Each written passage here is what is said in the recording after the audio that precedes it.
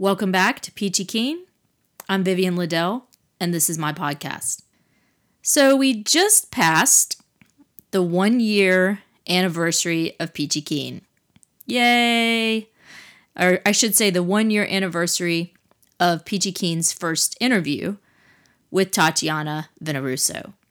The interview took place right before she opened the Trio Gallery. We walked around and talked about her plans for the space.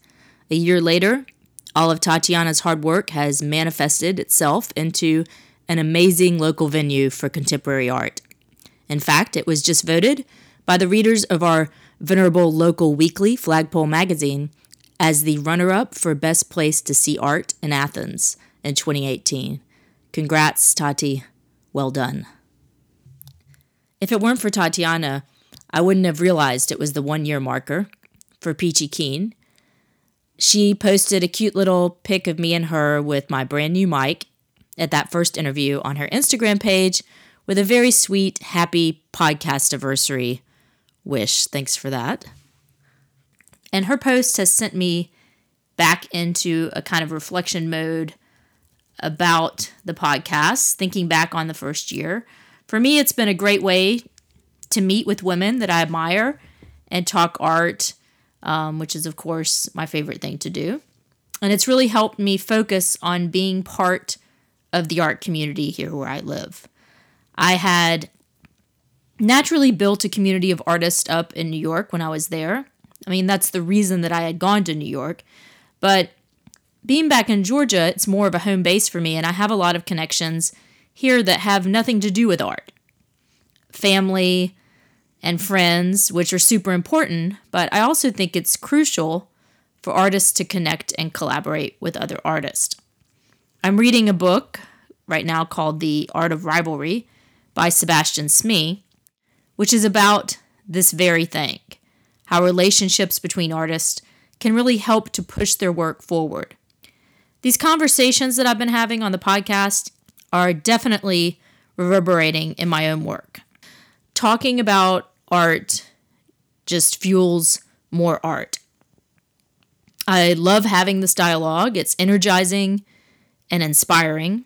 So I just wanted to say a big thank you to all of the women that I've spoken to on the podcast over the past year.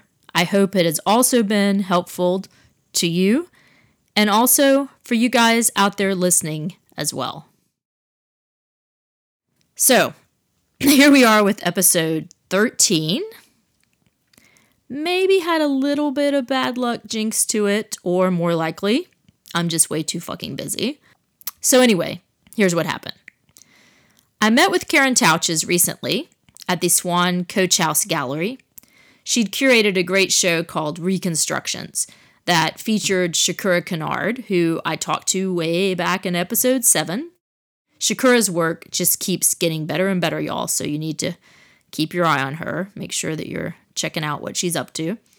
So I went to see Shakura at her artist talk, and she introduced me to Karen Touches. Karen has done so much in the Atlanta art community that it's really unbelievable. I'll give you some links at the end so you can check out her credentials. She's an artist, a designer, a curator, a writer. I mean, she is a busy person. Of course, I wanted to talk to her on the podcast. So I made an appointment to go to her studio shortly after meeting her at the Swan Coach House Gallery. Flash forward a few weeks. It's a rainy Saturday morning. I text her. I'm in my car on my way, heading out from Athens for her studio, which is in a large warehouse in East Point, Atlanta. When I get there, I call her, "Hey, it's Vivian, I'm here," to which she replies, "Thought we were meeting on March the 25th. Yep, I showed up 1 whole month early for my interview with Karen. She felt sorry for me and was gracious enough to fit me into her very busy Saturday schedule. So we hit the ground running. We'd be the first house because it was like cheap. Like they get a deal, first one in. And I would be there playing in the forests and streams and beautiful natural environments. And one by one, each lot would be demolished.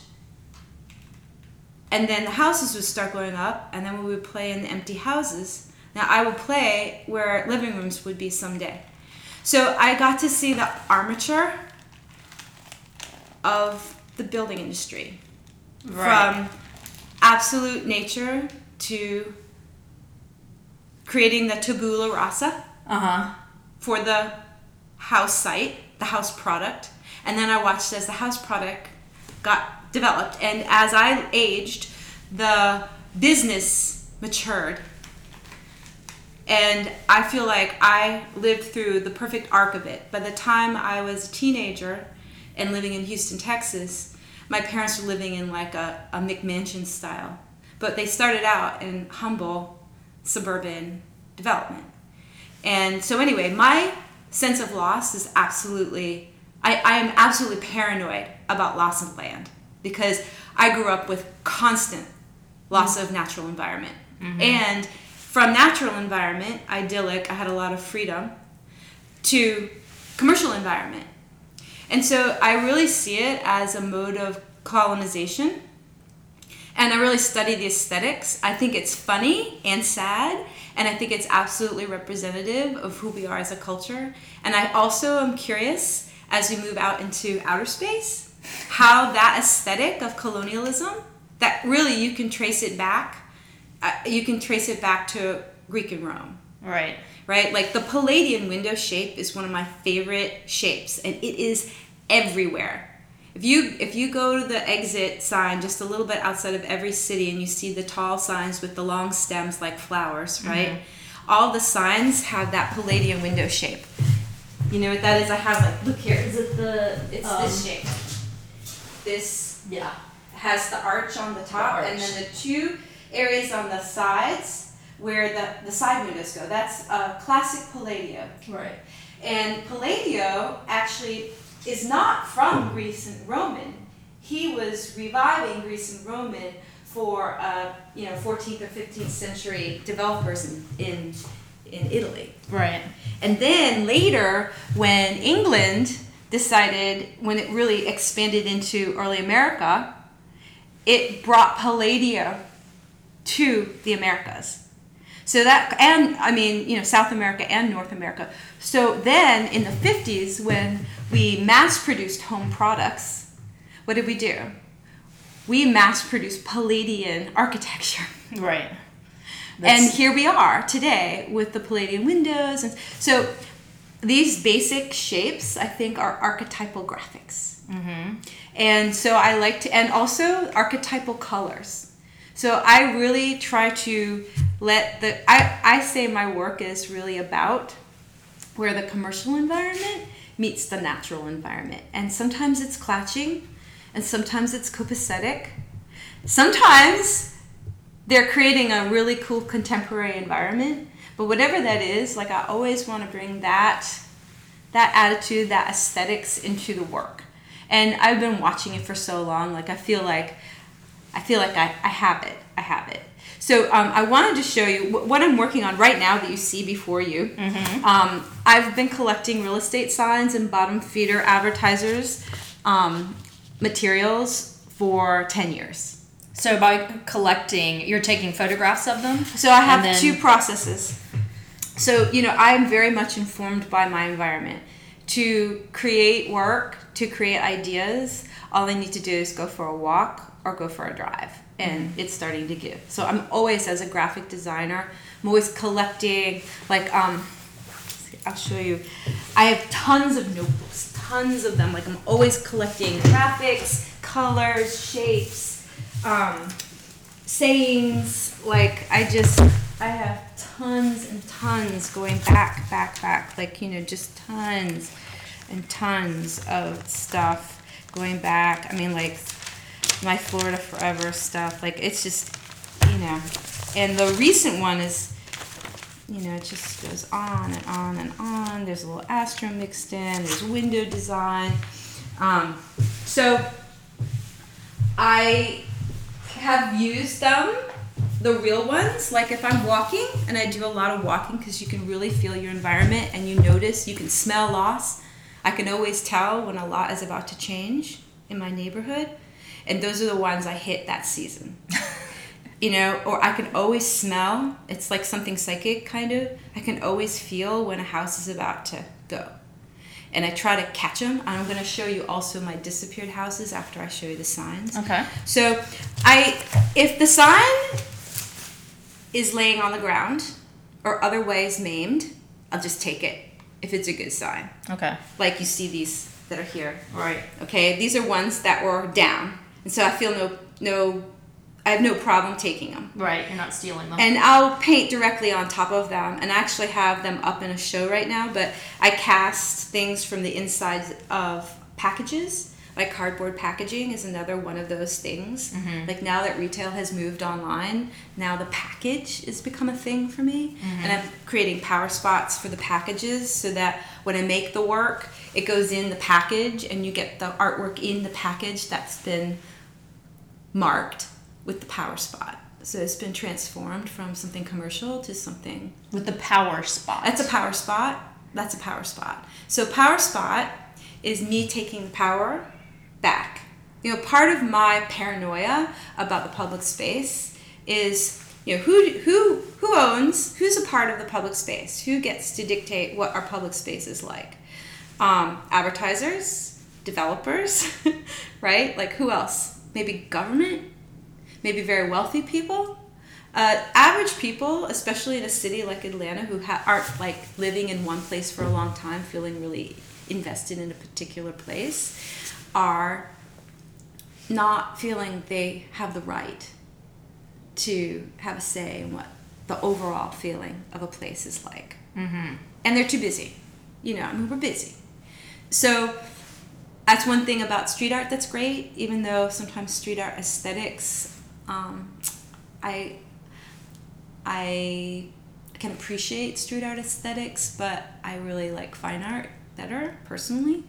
So when I step in to do public work, it's usually not authorized.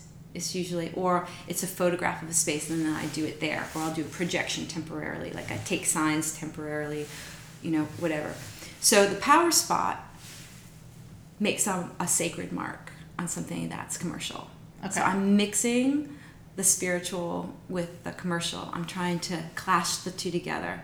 So I'm taking the commercial and I'm altering it and I'm finding what's underneath. Like for instance, these are signs that were just great. I could see a message in it immediately when I passed by, but it was already standing. So I stopped and I photographed it on the road where I found it, and then I put it back.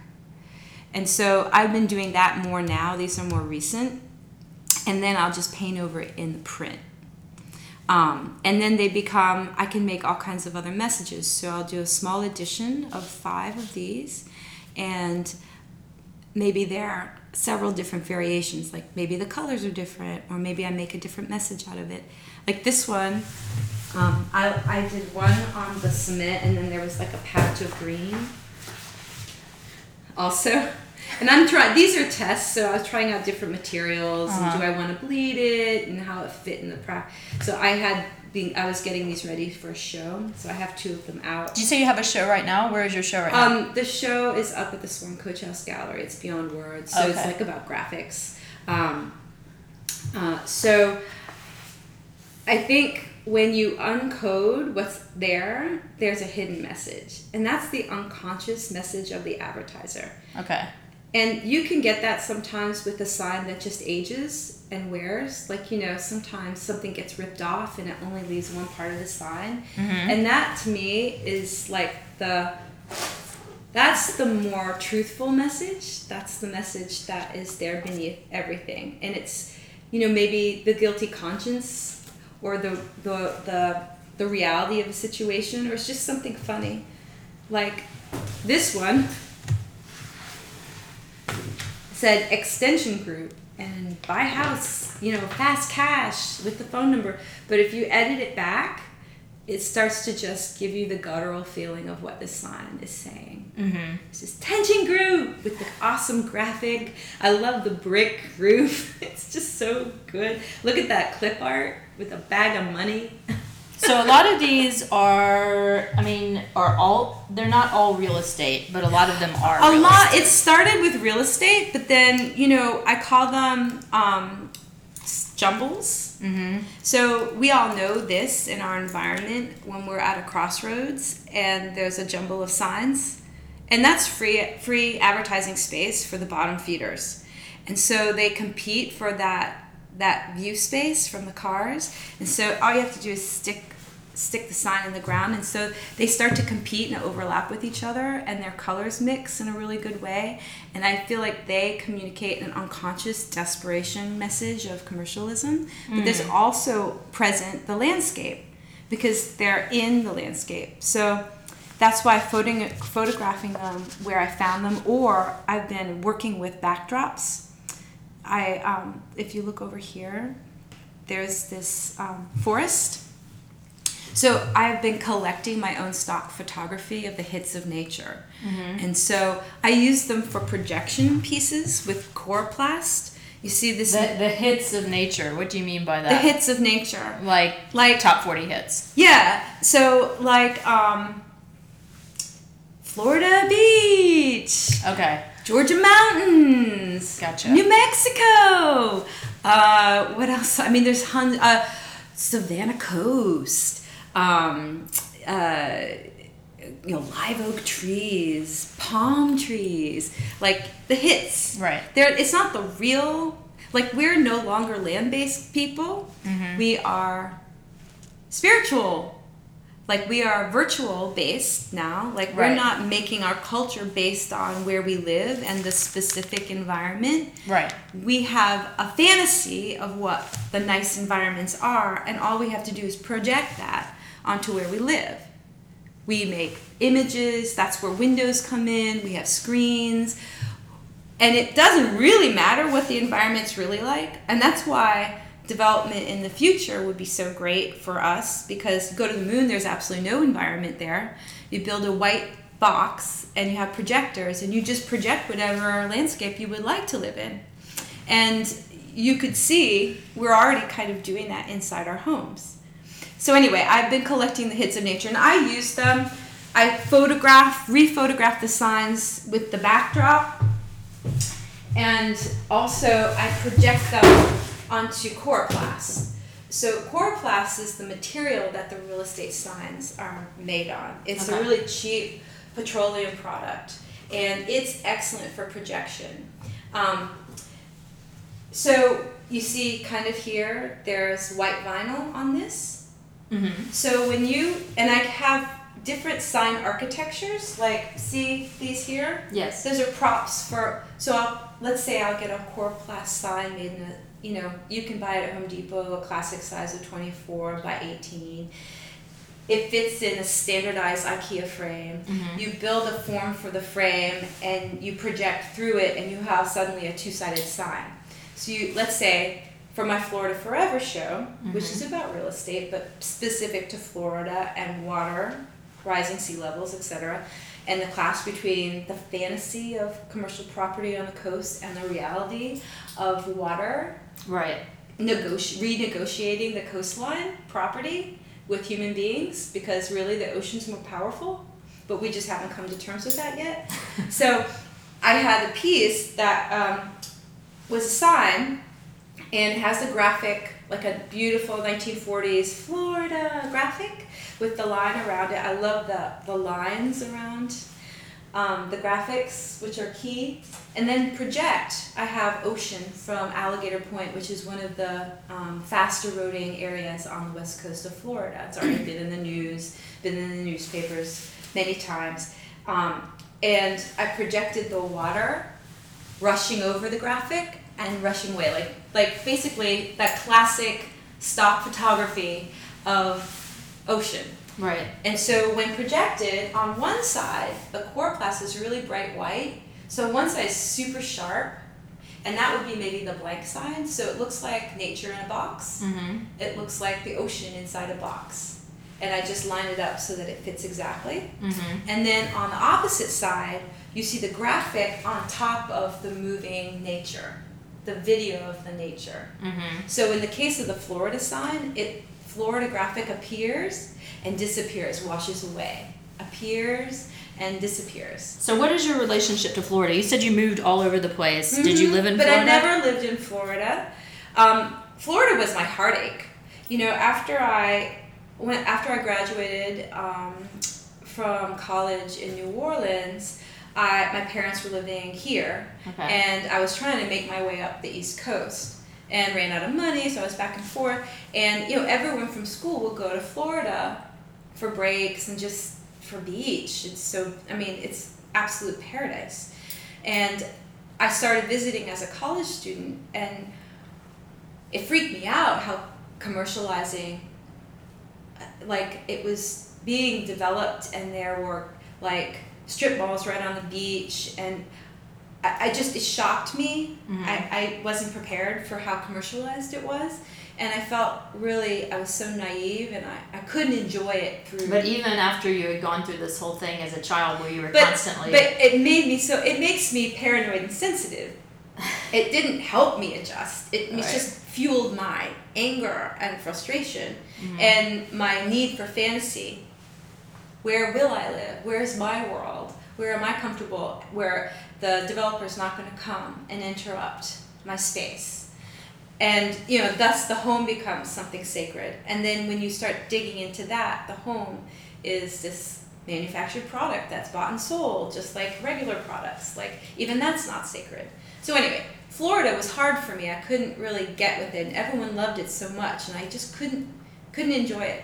Later, I ended up living here, and you know, it's a 6-hour drive to Florida, and that's really like your closest, most beautiful coast. And I discovered some of the more natural areas like Grayton Beach and like that Tallahassee Panhandle area there. Cape San Blas is this amazing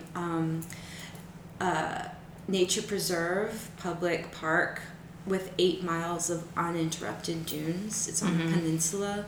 And so I started to find places I could go to see nature uninterrupted, and found my way with Florida and was able to really love and appreciate it. And I started to accept the development. So trying to see the nature, feel the nature, not throw it away because it already has boxes and graphics all over it, and it's owned by this and that, it's being bought and sold, and it's this business. And started to be able to see paradise, like what happens when people live in paradise is pretty damn funny. We just eat it alive. We consume it. So in order to enjoy it, I had to balance the two and make fun and play with how we crack it out. And this has been a long process, like a 20-year process. Right. So for me, the Florida piece was just, I wanted to focus for a second. I had this beautiful graphic sign that I had made, which happened pretty intuitively. And then I decided, well, I'm always making work about my environment, which is the like urban forest area. And I wanted to focus on a different environment. So I kind of did graphics, the cracked out graphics from Florida. So that's, I saw this Sun Koch brothers sun signs. Sun signs. It's like one of those punny jokes. So you Sun made this signs. up. Yeah. And I didn't, and I was looking on your Instagram page, and you had like hashtagged fake news, and I couldn't determine if the Koch brothers really had a solar company or if you had completely made this up. No. This is part of my redaction. Okay. So when I take a commercial message that's been created for a particular purpose, right? To sell something, to manipulate others, to get into your head, right? If I take the message and I alter it to a different purpose, or I just take the power out of it, just have fun with it for a second, lighten up, change the color, edit it, like establish like my participation in its message, right? Right. I'm helping myself feel empowered. Right. And I'm helping human beings interact with it.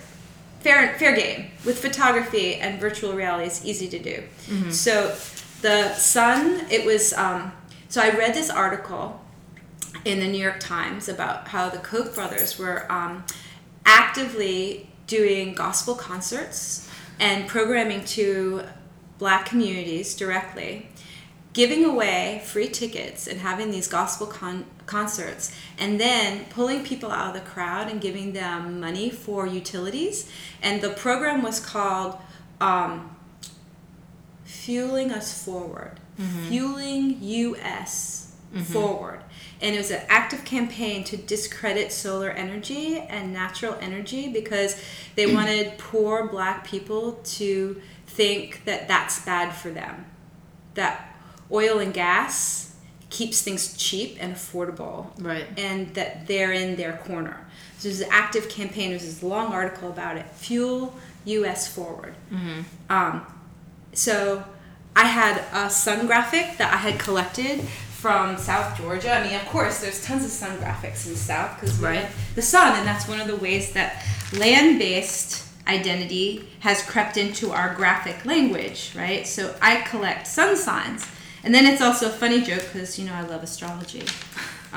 So let me show you the sun graphic. I have tons of sun graphics. I have wind graphics. I have graphics of all the elements, stars.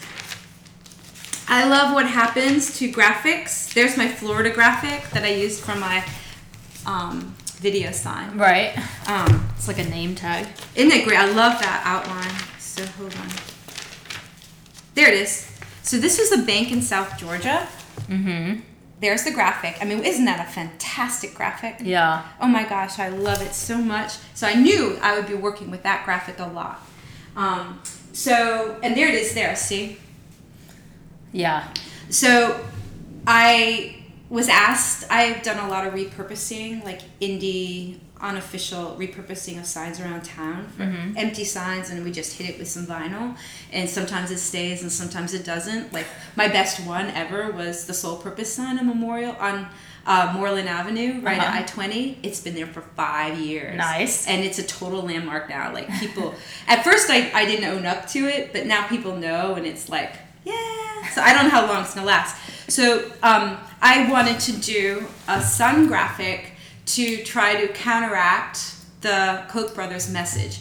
So I added this graphic and I grafted it to Fueling Us Forward. So instead of US, I said Fueling Us Forward.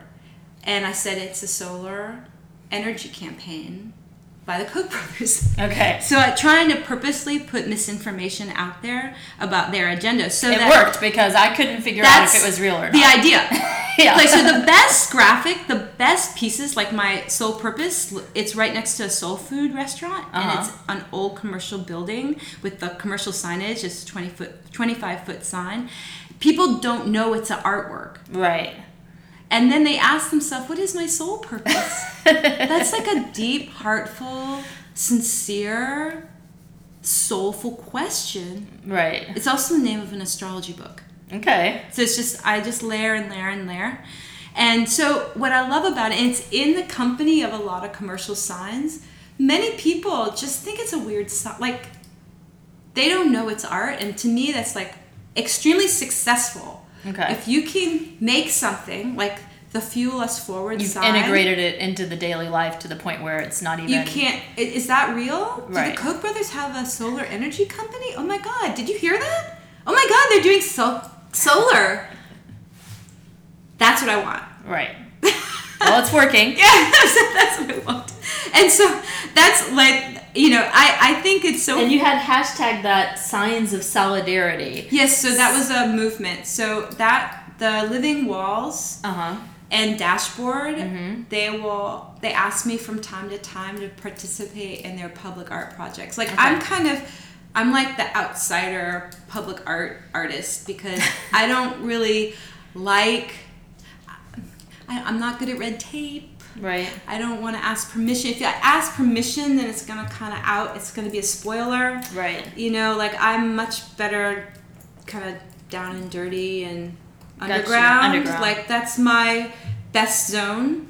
And but they know. And so now I get asked to participate in these things, which I'm always glad, and they'll throw me some money. So they needed some signs really quick for the inauguration. Okay. To show, and they organized with several cities to, on the day of the inauguration, have politically positive signs. in the public show up all of a sudden. They have a whole crew of people that help. They're really incredible. So that sign was made. Is that rain? Yes. Okay. Like, what is that weird noise? It's nice, isn't it? You can really hear it in the headphones. Oh, I love that. It's nice here when it rains. Yeah. This is a great spot. Tin roof. So anyway, yeah, that was part of the Signs for Solidarity. So if you follow the hashtag, I'm sure you saw all kinds of other signs. Yeah, I started to look at it. But my signs never, like, I'm always left of, like, I don't know, I'm out in left field. Like, my work isn't really fit into the genre of public art or graffiti or street art exactly. Like, I prefer to speak the language of graphic design, which is so close to the language of real life that it's very undiscernible, yes, almost invisible. But then it surprises you. Mm-hmm. And so you said when we were coming in that you're not a Southerner. No. So where do you, but you're from nowhere. Yeah. But like how can you say I'm more like everyone. I'm more like the average person in America than someone that says that I'm from Atlanta. Mm-hmm. I'm from the colony that is outside of every city in America. The suburbs. I'm from the suburbs. So like Arcade Fire. So where were you born? In Seattle, Washington. Okay. And how long were you there? Till about 8 or 9. Okay. And your parents moved around so much. What was their... My dad was in the oil industry. He had one job his whole life. You see how dark this is? Yeah. Like petroleum products. Literally. My grandfather was a coal miner. Okay. So this is a deep interest and energy that you're like navigating against, really. This is your These are extractions. Uh-huh. I'm extracting the graphics from the environment. I'm doing my own kind of extraction. Mm-hmm. And replacement. And what about your mother? My mother is a home ec teacher. Okay. So she was able to get jobs at all these different places? Yeah, I mean, like, teacher. didn't home ecs fall out of fashion for a while? She did. My mother's a real humanitarian. Like, my mother's the country bumpkin. She grew up, her parents were, my grandfather on my mother's side was a coal miner, and my grandmother worked in the sewing factory. And they were both artists. And where were they? Work. They were in Pennsylvania. Okay. So my mom's a country bumpkin, and my dad's born in Brooklyn. Mm. And they met at a party in New York City. And so I'm both country and city. Mm-hmm.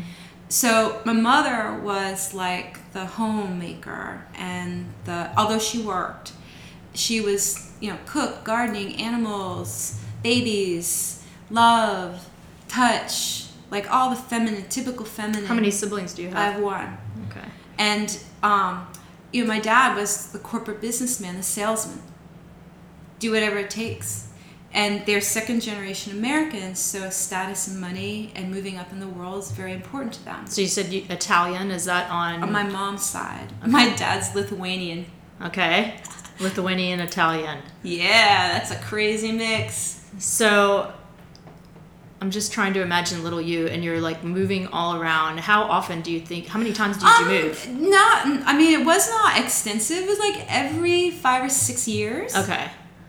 And my father was afraid to fly. So, and my mother is very close to her family. So I did a lot of travel in the car. And before my sister was born, I'm the oldest. My father did something to me that forever affected my work. And, well, many things, but this in particular. So his company cars were big enough that he could put a desk in the back seat.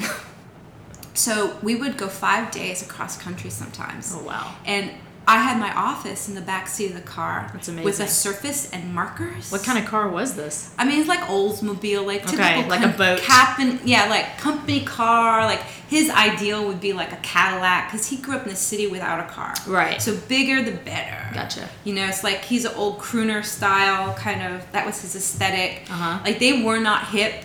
They did not participate in the Cultural Revolution of the 60s. Like they were out of it. Mm-hmm. They were on some other corporate money. So your dad didn't, was he like of the age to fight in Vietnam? No. Okay. He was not. He's a city guy. Okay. Doesn't even know how to screw a nail into the wall. I mean, my mother was handy, not him. He was like city, totally afraid of the outdoors. So you had this roving desk. Your father is this salesman type businessman. So fast talker, New York City, had the Brooklyn accent. They had to train it out of him, like that. Mm-hmm. Fun, like a partier. Like my mom's the country bumpkin, the easygoing, and so they set me up in the back seat of the car with my desk, and I have the mountains of Montana and North and South Dakota and the plains of, all of the beautiful landscapes of America flashing by me in the windows. What were I you had doing markers. on this desk? Markers and notes and graphics. I'm still doing it. So this is exactly it. This is an extension of what you did. It's my ideal moving office. So I can remember riding around in an RV with my grandparents and drawing landscapes that we passed, like little country landscapes in Tennessee. But you weren't drawing. You were immediately drawing like. I was architecture, so I was like signs and houses and messages and imaginary things in the landscape, colors. I was always a graphic designer. Mm-hmm. And you went to school for communications and creative writing. How did that happen? Well, because I got a little messed up on my last move. So I was going into my senior year in high school in Connecticut, and I really liked Connecticut. I had gotten settled in, and I got accepted to this amazing arts program at Wesleyan University for the summer. Mm-hmm. So I didn't have to move with my parents in my junior year. I got to stay to do that program. And it was unbelievable.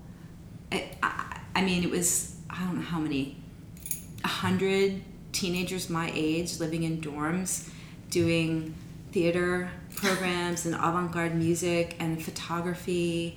And I had the time of my life. And there was a cemetery on campus. I mean, it was like my ideal. And then from there, we had to move to Houston, Texas, suburbs, religious. So they had already moved while you were still at this. They moved while I was still at this thing. And then we moved. And this place was so restrictive. And the high school I went to was like, the arts didn't see, like, my parents were pressuring me to do regular education. And I just was like, if I can't make art, then fuck it. Fuck it. And so I was like, what else could I do? So I went to photojournalism and video production. I always was interested in video and film. So I thought, I'm going to be practical. I'm going to do screenplays. I'm going to make movies. Yeah, okay.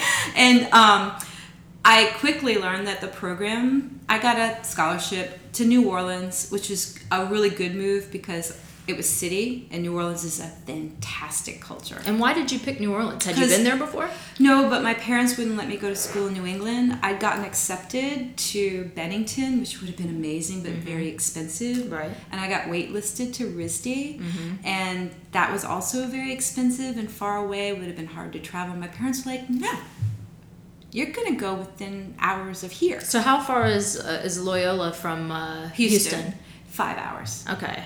So you can drive. I could drive a weekend, and they were cool with that. Okay. So it's like, okay, all right, deal.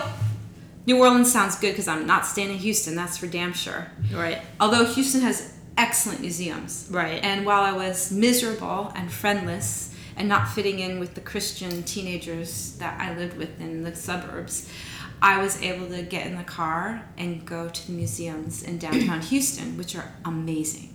The Menil, the Rothko Chapel.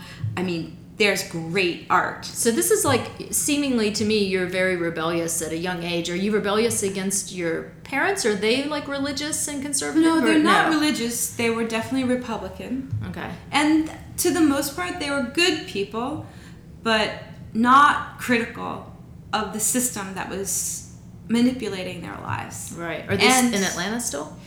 My dad has passed, and my mom's in Alpharetta, which was the last neighborhood that I saw disappear before moving out on my own. And when did your dad pass? In 2013. So he was familiar with your work. What did he think about it? You know, they in the early days, I think they liked the status of artists. Right. And as the internet became more and more of a thing, they really enjoy when relatives Google me. And I've got pages. It seems like maybe I'm a celebrity of some sort. Yeah. And that feels good to them, and they liked that.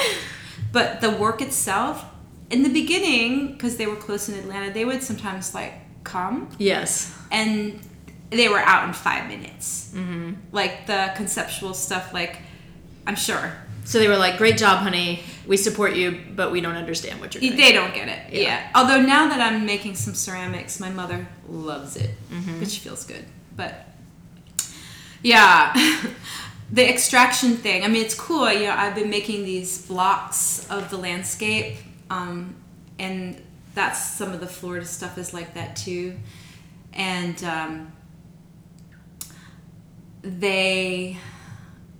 I had a studio visit with a curator for a new museum in Richmond, and it was so influential because I had been working on a big graphic of a diamond, because that's another area of work I'm interested in is the extraction industry. Right. So coal and diamonds.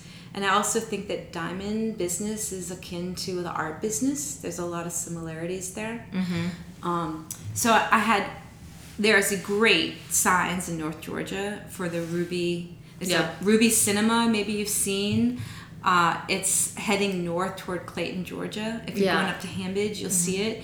It's on the left side and it's red, and it's a giant diamond graphic. I have a whole collection of diamond graphics. Again, hits of nature. So do you go on little daily road trips a lot to get this kind of stuff? And do you go by yourself, or do you have a driver? I prefer not driving. Okay. If I could have a driver, I would be so happy. Yeah. If I ever win the Working Artist Award, I will have a driver so that I can go out to the countryside and make notes. I have an electronic notebook I have Note 4 on my camera. You need that same setup with the desk in the back of the Buick. That would be my ideal situation. I could have somebody drive it, and I could have my desk in the back with all windows. Or it could happen in a plane. I could see that too, you know.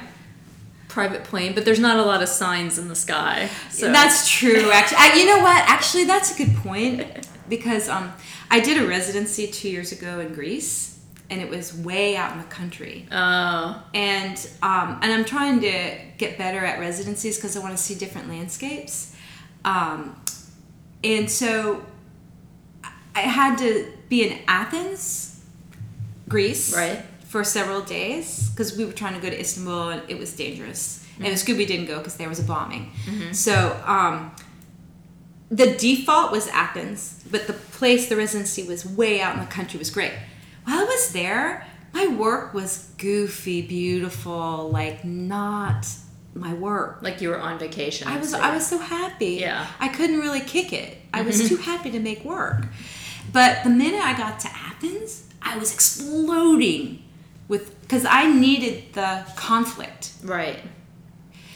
In order to work. I took the photographs that I had taken in the country and I projected them there in the city. So being in the plane, just like you said, is absolutely accurate. Like I would zone out, I'd be in La La Land, I'd be happy, I probably wouldn't make good work. But it's on the roadside where you're seeing the real battlefield between commercialism and the landscape. Like that fuels my work. And I feel like it's very American that way. Yeah, totally. I mean, this is not always pretty, but funny. Often funny. It seems weird to me that more people, like not artists, but like just your average people, aren't as disturbed by these kind of conflicts in the landscape as artists are. Well, because artists are taught or just naturally observe it. Yeah. Like I'm a terrible driver because I'm so distracted. Every detail it's a playground of visuals for me. And as a graphic designer, like, I'm so keyed in. But most people, that they're not allowed to have an opinion about that space, so they just block it out. I mean, it's there's a local architect who I've interacted with many times. Her name is Ellen Dunham Jones. She's very famous for repurposing the suburbs. And she said something early on that has always stayed with me. And she says that the suburbs we don't acknowledge as being part of our world because it's aesthetically not cool. But they're the majority of what we've built. Right. Why? So, and architects don't want anything to do. I mean, if you're an architect of any rank, you don't make work like that. Just like fine art doesn't look like this. Right. It looks. We know what it looks like. Follow Instagram. So, if you want to work with what we're really doing, if you want to see who we really are, you need to look at what we're actually living in. Right. Something that to actually understand reflects what our daily visual is, but then, you know, you're making work for future generations at that point. I mean, I guess. I mean, I always wanted to, I mean, since I ended up settling in this area and I come from this place deeply, I feel like I want to channel it in my work. So how did you end up at Georgia State? Because that's where you went back to school. You don't have an MFA, but you have a post-bachelorate. Is that what they call it? Yes. And I just always wanted to go to art school because my parents encouraged me not to. And I was having that difficult time when I was a teenager. And I just went to whatever school. And so I did not take art class 0 because it was too painful. If I couldn't do it, then fuck it, right? Like, well, I'm not doing it. It's too painful for me not to be able to. I need to go in a completely different direction. I mean, in a lot of ways, I continually tried to not be an artist. I did graphics, like, too hard. I don't want to fight. And it kept coming up, like, I have so much to say. And as a graphic designer, you're of service to the communication of someone else. Right. And I have my own messages, and I was learning so many things. I forget, what were you... So Georgia State, how did you end up there? So, I was making a good living as a graphic designer. Like, it was easy. Were you in Atlanta? I was living here. And how did you get in Atlanta then? So after school, I applied with another girlfriend of mine for this communications consortium in DC. Mm-hmm. I was interested to get into politics. And I wanted to get closer to New York City. And I knew I could do graphics. So I wrote this really radical essay about a message written in the sky. Uh-huh. And it got me through, and I got into this like free work program for the summer with another friend of mine. It was like this very liberal, democratic communications group. And I lived for a summer in Washington, D.C., and I loved it. Mm-hmm. I loved it, being with the museums and the intellectual and the cultural mix and the food. It was just a great time to be there. And I ran out of money. Uh-huh. And after the thing was over, I couldn't get a jobby job, and I couldn't afford rent. And so I'm like, okay, help. And I went back home and lived in my parents' basement for a little while. And that was Alpharetta. Okay. That's when I got to Atlanta. And then I just And what year was that? Oh, God. That was probably 94. Okay, so you've been here for a long time for such an itinerant soul. Well, but that's why. Yeah. I need home. I'm a person that would have stayed in the same home my whole life and had a garden and a wine cellar. Like, mm-hmm. That would have been my personality, but it wasn't my fate. And I want to show you my disappeared houses before we stop, because they're very informative. And I still do these. I have now a higher resolution camera.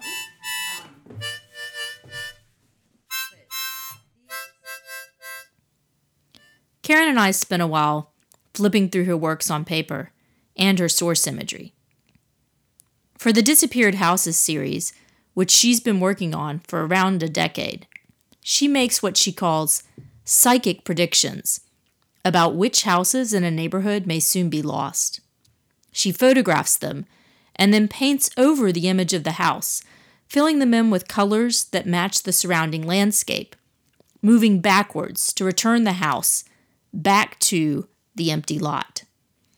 The painting is more distorted than the photographic version of the landscape.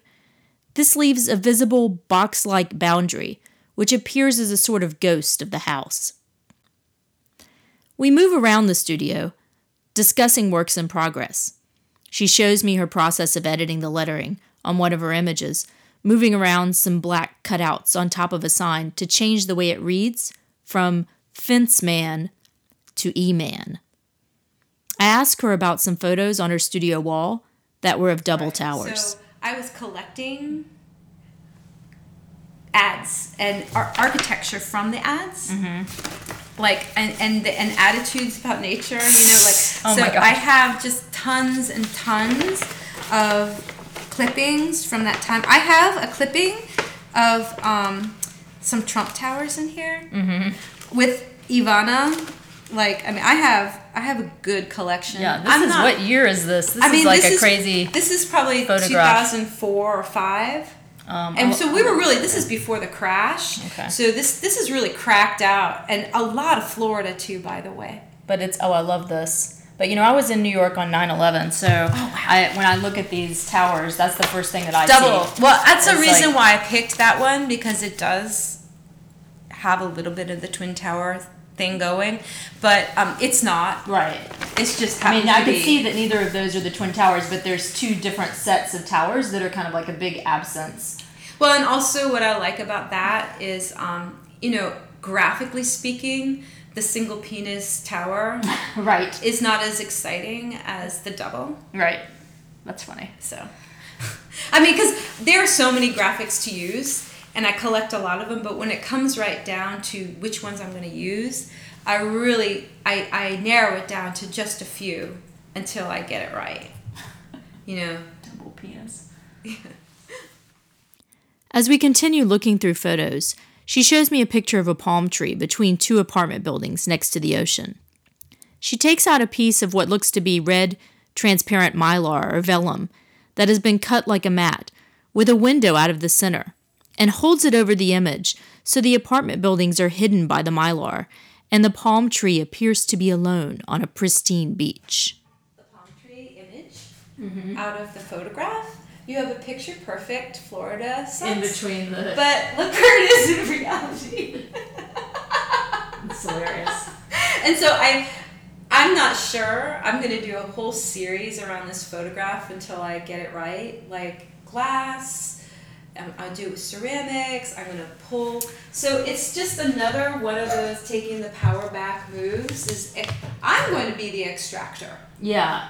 I think that's very interesting because when you're dealing with real estate, when people take real estate photos, they leave out all of the normal stuff like the buildings and the parking lots and the light fixtures. Do. We edit what's really there for the ideal. Yeah. And I posit that most people are not in touch with what nature's rough and tumble. Right. And it's not always kind.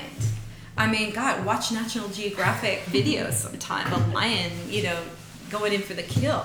But it also is, nature has been so kind to us in our conscious, the last couple 100 years, nature has not given us a hard time, but now it's starting to rear up and give us a run for our money. That is why I love the Florida thing so much. You understand, it's a victory lap. And I still think Mother Nature's going to be kind with us. I don't think she's going to disappear Florida, which is temporary, by the way, because it appears and disappears in geologic time, right? You know that. Mm-hmm. So it's on its way out, but I don't think it's going to happen suddenly. I think it's going to happen slowly. And so we slowly say bye-bye to that coastal property. And that's the thing that the business-minded people, the absolute capitalists, didn't see coming. We talked about, which system is going to be our modern globalized world? Is it going to be communism? Is it going to be capitalism? And turns out neither accommodated for nature. And so now Mother Nature with global warming is like, hey, you know what? You need to watch out. I can take it from you if you like. I'm more powerful than you, really, actually. Yeah. But I've just been kind. But I'm not always kind. And hopefully it won't be terrible. I don't want to see people suffer. I hope in the Aquarian age that we're going to help everyone migrate from the coast and be safe and be okay. I hope it's not just the wealthy that will survive this change. I think if we help everyone make this transition, then we're going to be very humanitarian global culture because we're going to feel like we helped everyone. But it doesn't. Puerto Rico is not a good indicator at this point of what's going to happen. Good. No, it doesn't look good. But that is, and this is a big cycle. And we're at the very beginning of it, and we've come a long way. I mean, look at the food movement. I didn't see that coming. That's true. I did not see that coming in the 90s. I thought it was hopeless. So you can be surprised. This is a big global issue that we're going to have to solve. How we solve it is going to determine who we are for hundreds and hundreds of years. What are we going to do? And how kind is nature going to be? Is it going to give us enough time to design ourselves out of this? Or are we going to have to leave the planet? And a lot of people have the fantasy of leaving the planet. They'd just rather give up on this problem and start somewhere new. Yeah, Elon Musk. I mean, if you're that wealthy, that's an option. It's a big fantasy. We've been making movies about it forever. The unconscious mind and space, what we project onto the future of space is unbelievable. But the actuality of space is cold, hard, and dark. It is not going to be easy. It's going to be hard. A lot harder than fixing the problems here on Earth. I'm kind of like, let them go. All you greedy bastards, go take capitalism to Mars. Go for it, man. I'll be right here on Earth and enjoy my Florida coast property that I bought for $2,000 that's sinking into the ocean. Awesome. That's where I'll be, sipping a margarita. Well, Karen, thanks so much for having me today. I'm going to let you go since you were so kind as to come at the last minute and when I wasn't supposed to be here for a full month. So I probably would have shown you something different. Oh, well. But thank you so much for having me in your studio. Thank you. Okay, I'm going to turn this off and save it. That was some deep rainy day chatting with Karen Touches. Thanks so much, Karen, for having me in your studio on such short notice. Karen currently has work up at the Swan Coach Gallery as part of the Beyond Words exhibition curated by Hope Cohen that focuses on artists using a combination of words and imagery. In this episode, Karen mentions her Florida Forever show. That was a solo exhibition at Day and Night Projects that was up over the summer. I've got a link to a video from that opening so you can see some of her projections and a link to her website as well up on the Peachy Keen page of my website at vivianliddell.com. You can also find pictures of my studio visit with Karen, images of some of the works that we talked about, and a link to the Peachy Keen Patreon page if you would like to help support the podcast. We will be continuing the Florida theme in the next episode or two as Peachy Keen goes on spring break to Orlando. Until then, hope y'all are enjoying this early spring and that your days are peachy keen.